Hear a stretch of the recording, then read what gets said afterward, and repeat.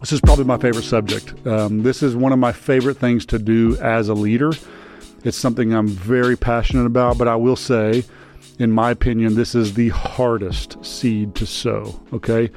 It is very challenging, very difficult to change culture. It's hard enough to build culture, right? It's hard enough to start a culture if you started an organization, but to take a culture that already exists and try to reshape it and redesign it can be really, really challenging.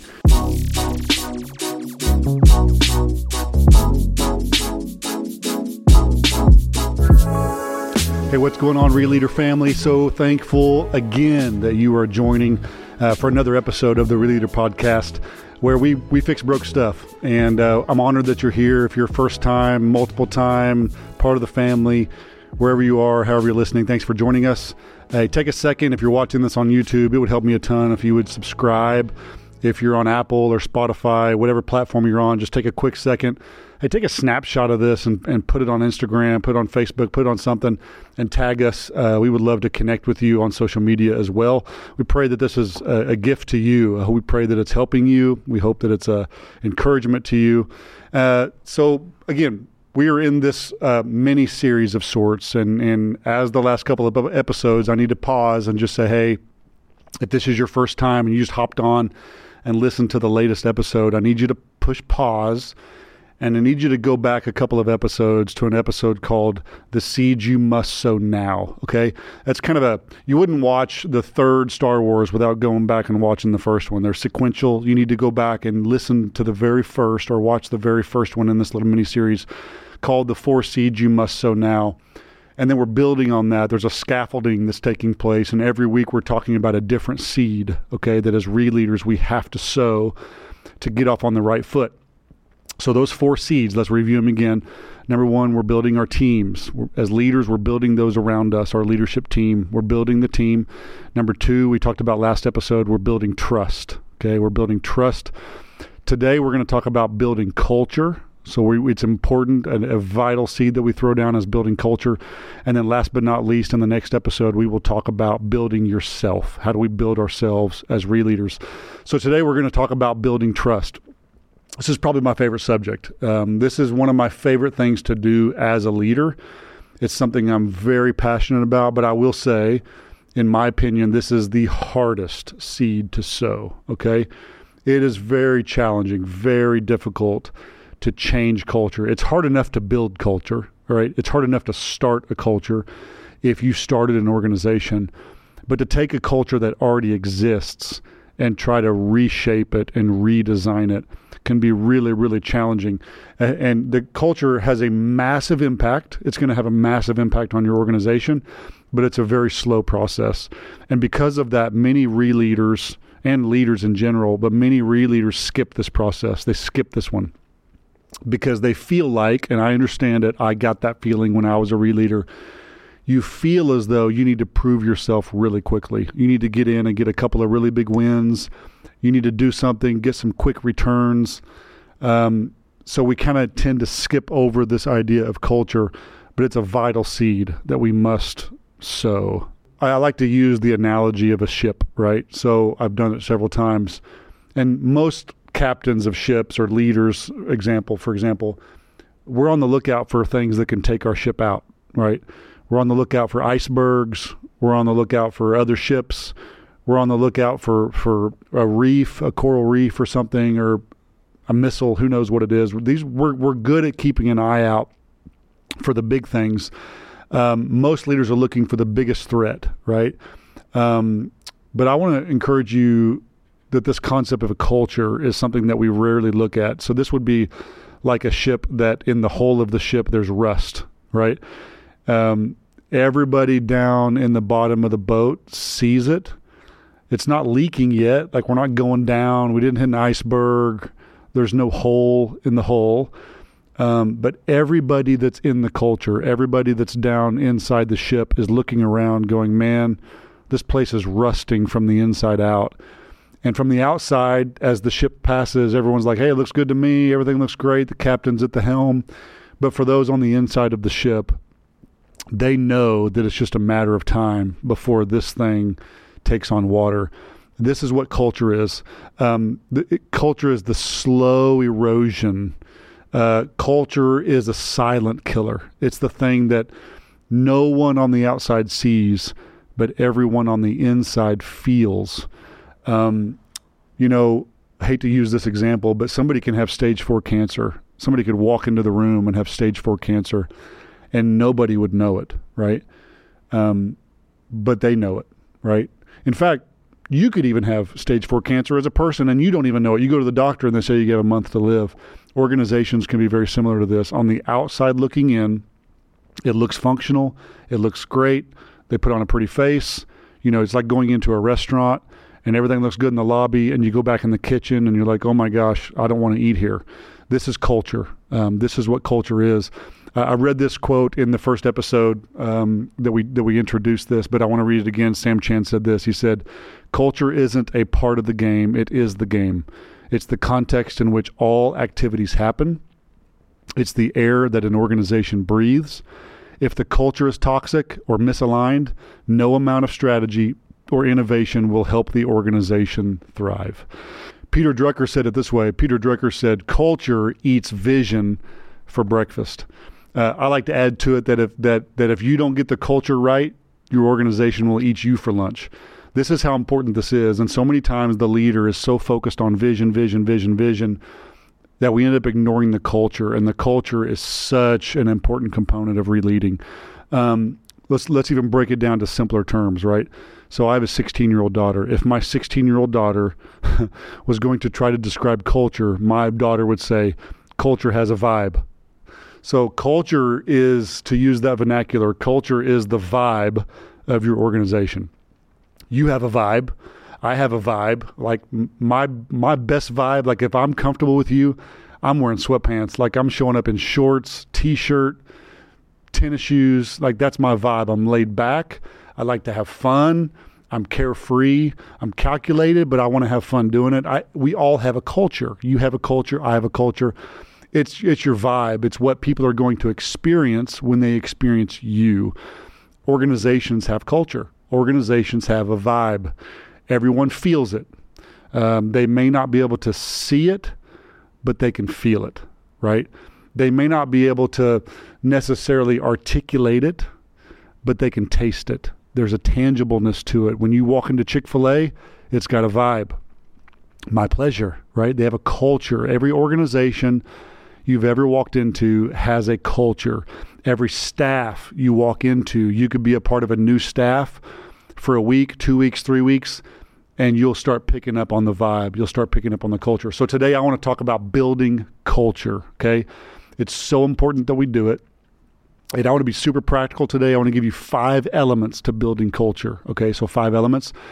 And then at the end of this, we're going to go into our paid subscriber. I got a bonus episode for culture where we're going to talk to our paid subscribers. If you're interested in that, you can go to releader.co and check out that. There's always more content going out to our paid subscribers if you're interested in that and you want to invest in yourself at the next level. So a few things unique to Releaders that I want to start with, and then a few that are more broad, okay, when it goes to culture. So the first thing is this when it comes to culture, is rebuilders inherit culture.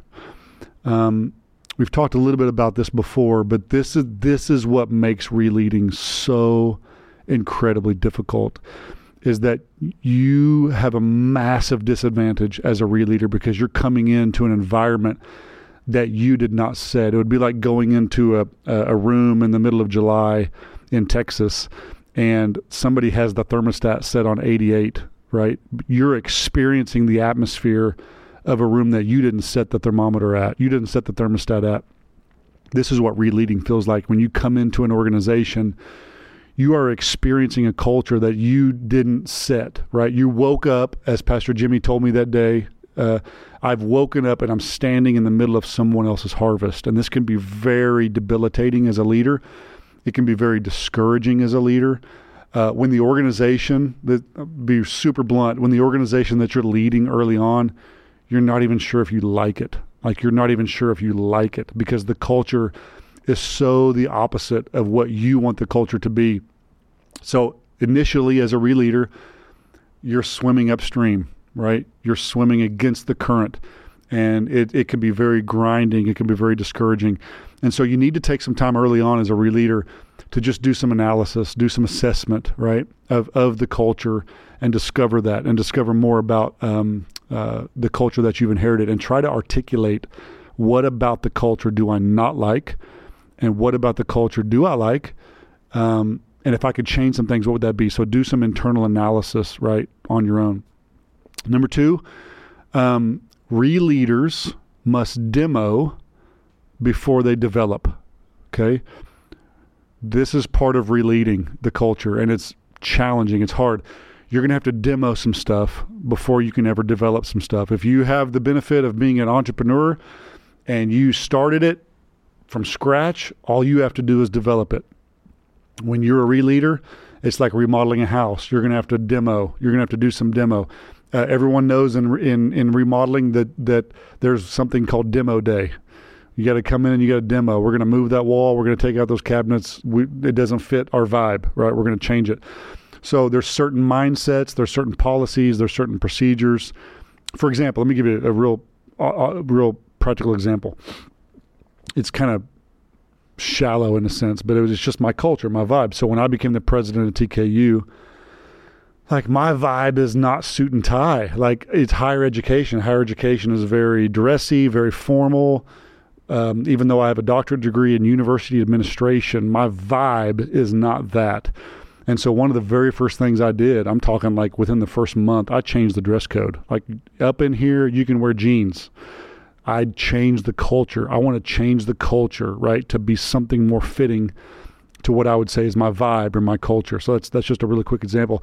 So I have to demo some stuff. Around here, we don't have to wear slacks anymore. Can I get an amen? We are going to wear jeans. Okay. I had to demo something before I could develop something. This can be really dangerous. Now, that was an example that no one was sad about. Like, no one cared. Everyone was like, yes, praise the Lord, jeans. That was an easy one. But when you start trying to change culture, what you're really doing is you're walking through a minefield, because there are sacred cows everywhere. There are things that people have put into place that you have to tread lightly. At first, you do your analysis, find out where the sacred cows are, so you don't just come in. So I would say this in the demo process of re-leading. You're gonna remove some walls, right? You're gonna have a demo day, but re-leading culture doesn't involve sledgehammers. Okay, you do not come in with a sledgehammer as a re-leader. I would say that demo day is more like an archaeological dig. Have you seen them at archaeological digs? They're coming in with a toothbrush, right, and a little chisel. We're going to chisel away here. We're going to chisel away there. There may be some walls you can remove and no one cares. No one even knows how that wall got there. And there's other things that you say, okay, this is something that I don't necessarily want to be a part of my culture, but it's a sacred cow, and so I'm going to chisel away at this little by little and sow seeds here little by little and change the culture. What walls are load-bearing, which walls are sacred, which ones can be bulldozed, and which ones have to be taken down more slowly, one piece at a time. Okay, so you're going to have a demo day, but be careful how you demo the culture. It's very important, okay? Number 3, this is just to all re-leaders. Really, this is one for anybody that's a leader, okay? Culture cannot be delegated. Like, culture is not something you get the luxury of delegating. I love to delegate. I am a leader that wants to delegate everything I possibly can to leaders around me. But I learned that leadership is not something that I can delegate. So for a re-leader, the culture of your organization is not a part of the business. It's your business. It is your business to change the culture and to create a culture that's healthy, that's vibrant for your organization, where things can flourish in the same way that a gardener is going to cultivate the soil of their garden. Why? So that it can produce fruit, right? I'm going to prune. I'm going to dig up some weeds. I'm going to put in some fertilizer. Why? Because they're trying to encourage and provide an atmosphere where stuff can grow, where stuff can be healthy, so that ultimately we can produce some fruit. And this is the task that only a re-leader can do. If you work in an office complex or in a setting where there's lots of people, I'll bet you that there's somebody in your organization that gets there before you and makes coffee, right? And maybe that person just popped in your head. At the church, I know who it is. At the university, I knew who it was. They were there early. They always made the first pot of coffee. And so what they did is, this is kind of stupid, we all know this, but what they did is they took a coffee filter, they put it in the filtration, they put a particular kind of coffee in the coffee filter, and then as the water passed through the filtration system down into the coffee pot, everyone's tasting the same coffee, okay? You're a sharp leader, you know where I'm going with this. Everybody tastes the same thing. Why? Because somebody got there early and intentionally put a particular kind of coffee in the filter, and that every single thing that passed through the filtration system came out tasting the same way. And this is such an important analogy for us to know on building the culture. You want everything in your culture, every single thing in your department, every single thing in every department, every policy, every procedure, every decision, every concept, every vision, every idea, every product line is passing through the same filtration system, so that when everything comes out on the bottom, everyone tastes the same thing. It's culture, right? So let me ask you this. Who has the power to determine what the coffee tastes like? The coffee maker. The person who got there early and intentionally put a filter in there, intentionally put a particular type of coffee in the filter, and everything that passed through it, everybody that showed up, everybody that reached for that coffee pot was going to taste the exact same thing, because that leader, that person put that thing in the filtration system. And this is the role of a re-leader.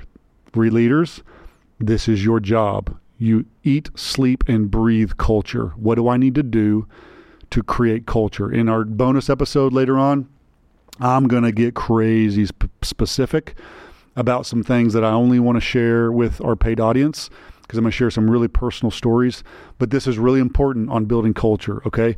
I probably need to do more episodes on this in the future, because it's such a massive, broad topic, and it's a passion of mine. So I think we'll talk about culture more in the future. Okay, 2 more, okay? And then we'll move to the bonus episode. Number 4. Number 4, we create culture with words, okay? We create culture with words. There's a lot of ways you can create culture. You can do it. You're trying to change behavior. You can do it visually. You can do it emotionally. You can do it through lots of different avenues, right? Through gear, through swag, through merch. You can do it a lot of different ways, creating culture. You can do it through atmosphere, the atmosphere of the room, the style, the engagement. All of those things go into play. But I would argue with you that if you chopped all of those down to the core, if you peeled the layer of that onion all the way back, you start with words. It all starts with words, okay? For those of us that are believers, that believe in the Lord, the Bible says that the power of life and death is in the tongue. In the New Testament, it talks about how a rudder of a ship steers the entire ship. A tiny little rudder can steer an entire ship. This is the power of words when it comes to your culture. Your words as a leader can steer an entire ship, okay? And so what do I mean by that? I mean that the fastest way, okay, and I do believe this to be true, the fastest way to change your culture is to change the way your organization talks, okay? In the bonus episode, I'm going to get super specific in practical ways to do this, and actually how to do that in a real strategic way. But you want to change the way your organization talks. You want to change the way that in an office down the hall, people are talking in a certain way that's creating a culture for your organization. And you want to do it in a way to where it doesn't come down, and we're going to get specific about this in the paid version of the bonus episode. But you want to do it in a way that you're not doing it as a authoritarian leader. Dadgummit, anybody that's a part of this is the way we're going to talk. Don't you say that. Don't you say that. It's not that. The best leaders, the best re-leaders can navigate people towards a culture and towards a conversation piece or an articulation in which the people actually thought it was their idea. Okay? We lead in such a way that we take people with us in the journey. We're going to get specific about this in the bonus episode. But we do it in a way that we don't do it by ourselves. Remember, when we build teams, we don't do things alone. If you want to do it the fastest way, do it by yourself. If you want to do it the most efficient way, the most effective way, the most powerful way, do it together. We're going to get specific about that. So we're changing the way that people talk. We're changing the way that people talk. How do we do that? We do that through looking at our core values, okay? And everyone's like, oh, I've already got core values, John. We've got those. They're on our website, and we've even got them on walls. We've done all that. No, in the bonus episode, we're going to get way more into what that means, okay? Both organizations that I reled, at Victory Church and the King's University, the most important things that I did to change the culture of both organizations was I changed the core values, okay? I made them sticky. I did it with teams. I did it with marketing. We made them sticky. We cast the vision for it. And before long, the students of the university had adopted our core values, and they were leading the charge in living out our core values. We did it in a way at the church to where we're hearing people at our church talk in ways that they are talking about our values that in turn are creating our culture, okay? So if you want to change your culture, change the way people talk. You change the culture with words. Now, number 5, you're going to think I'm contradicting myself, but I'm really not, okay? So number 4, you change your culture with words. Number 5, change your culture without words. Okay. Now you're contradicting yourself, John. No, I'm not contradicting myself. I don't think it's either or, it's and both, okay? So there's this real famous quote by Francis of Assisi, and he said this. He said, you've heard this quote before, but he said, preach the gospel, and at times, he said this. I just butchered that. Let me say it again, okay? He said, preach the gospel at all times, and if necessary, use words. So what he's saying is, yes, we need to preach the gospel. He's not saying don't preach the gospel. There are times that we preach the gospel. There are times that we challenge the culture with words. But if you really, really, really want to implement culture, do it without words, okay? So let me pose it this way. If I, as a leader, make, let's say that one of my culture focal points is I want to create a culture of servants, that we want a culture where everyone serves. But then the staff continually see me walk past pieces of trash in the parking lot, or we just had a big event and all of the staff are rallying to pick up chairs and stack chairs, and I walk out the back door. Okay, so I have said with my words that I want to have a culture of service. I have said without my words that this doesn't apply to me. Right? So you see what I'm saying? We build culture with words. Words are important. We change the way people talk. But it's so vitally important as leaders that if you're going to say it, you should do it.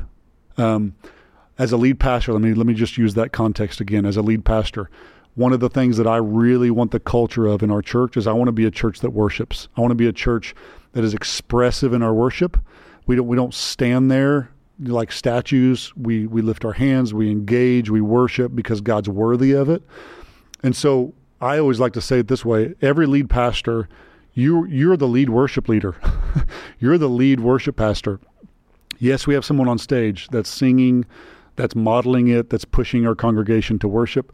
But if everyone looks over at me and I'm standing there as a statue, I am not developing culture without words. So I want to be the leader in how I express myself in worship. So I think you're picking up on that. You're beginning to pick up on that concept, okay? So culture, it's so vitally important. And I just want to reiterate, focus on it. Wake up every day. I know you got a million things on your plate as a leader, okay? You got to build teams. I get it. You got to build teams. It's important. You got to build trust. I get it. But don't forget to build culture, okay? I know you're bogged down with meetings. I know you're bogged down if you're a pastor writing sermons. I know you're bogged down if you're a CEO casting vision, product line, problems, complications, and production.